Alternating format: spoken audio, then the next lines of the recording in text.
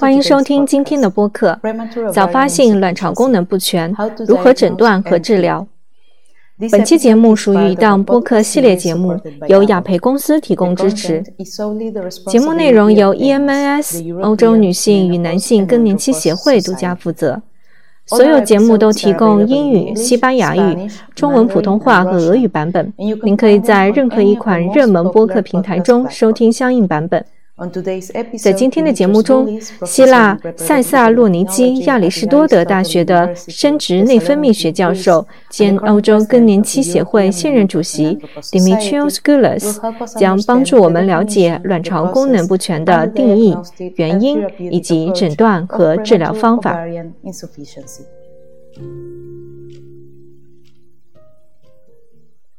早发性卵巢功能不全被定义为40岁以下女性的卵巢功能缺陷。内分泌功能，也就是缺乏雌激素产生，和外分泌功能，也就是卵巢储备耗尽，都会受到影响。早发性卵巢功能不全影响1%至3%的育龄妇女。卵巢功能不全的原因是什么？尽管在疾病的病理生理学方面取得了进展，但80%的病例中，病因仍然未知。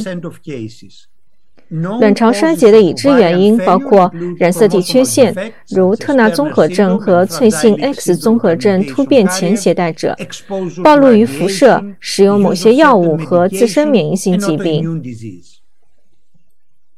除了发病年龄早之外，早发性卵巢功能不全是不是和更年期类似？不是的，与自然更年期截然相反。75%患有自发的早发性卵巢功能不全的女性中，会出现间歇性卵巢功能。这种差异可能会改变症状，但可能是间歇性的，严重程度各异。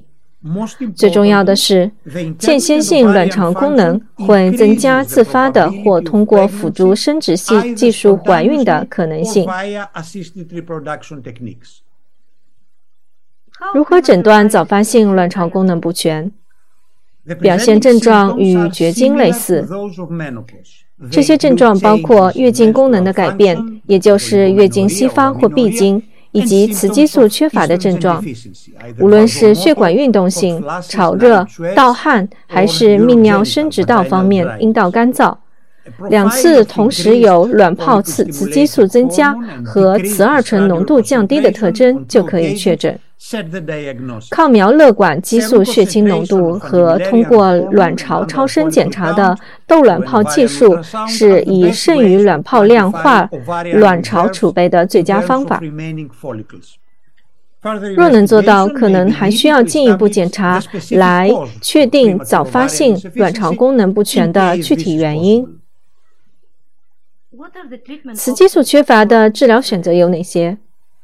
雌激素缺乏可通过激素替代治疗进行有效和安全的治疗。一些研究提供的证据表明，获益超过了风险。雌激素替代治疗将缓解雌激素缺乏症状，预防骨质疏松症、冠心病和中风等长期健康后果，改善生活质量并保持性功能。除了全身性激素外，有些女性可能需要阴道雌激素。因此，除非有绝对的禁忌，否则应始终提供。早发性卵巢功能不全的激素替代治疗应模仿正常的卵巢功能，因此17贝塔雌二醇和通过经皮或口服途径微量化黄体酮是显而易见的选择。对于第二性征未发育的原发闭经女童和年轻妇女，应首先给予非常低剂量的雌二醇。一开始没有孕激素，以模仿逐步的青春期成熟。对于继发闭经的妇女，可给予完全替代剂量。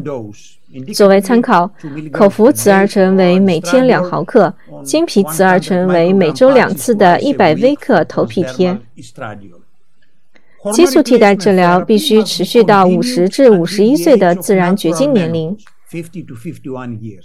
对于预防怀孕是优先事项的妇女，必须向她们提供激素避孕方法。不孕症的治疗选择有哪些？虽然有些妇女没有治疗就可能怀孕，但自发怀孕率很低，为5%至10%。实现妊娠的选择包括体外受精和卵母细胞捐赠。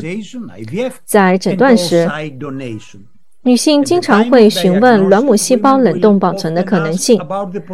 在有已知早发性卵巢功能不全遗传风险的女性中，后者可在卵巢功能下降之前提供。您对早发性卵巢功能不全的总体结论是什么？对于尚未开始或完成生育计划的年轻女性而言，早发性卵巢功能不全的诊断可能令人不安。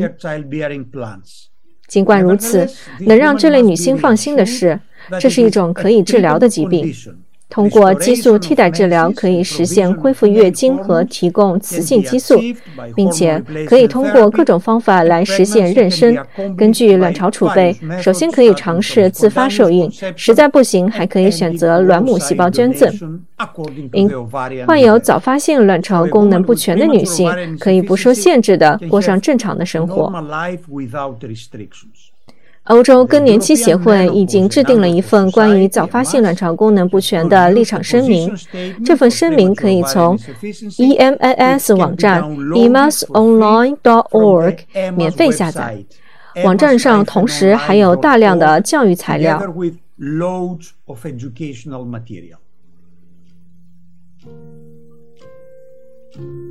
今天 Dimitrios Goulis 教授讨论了卵巢功能不全的定义、原因以及诊断和治疗方法。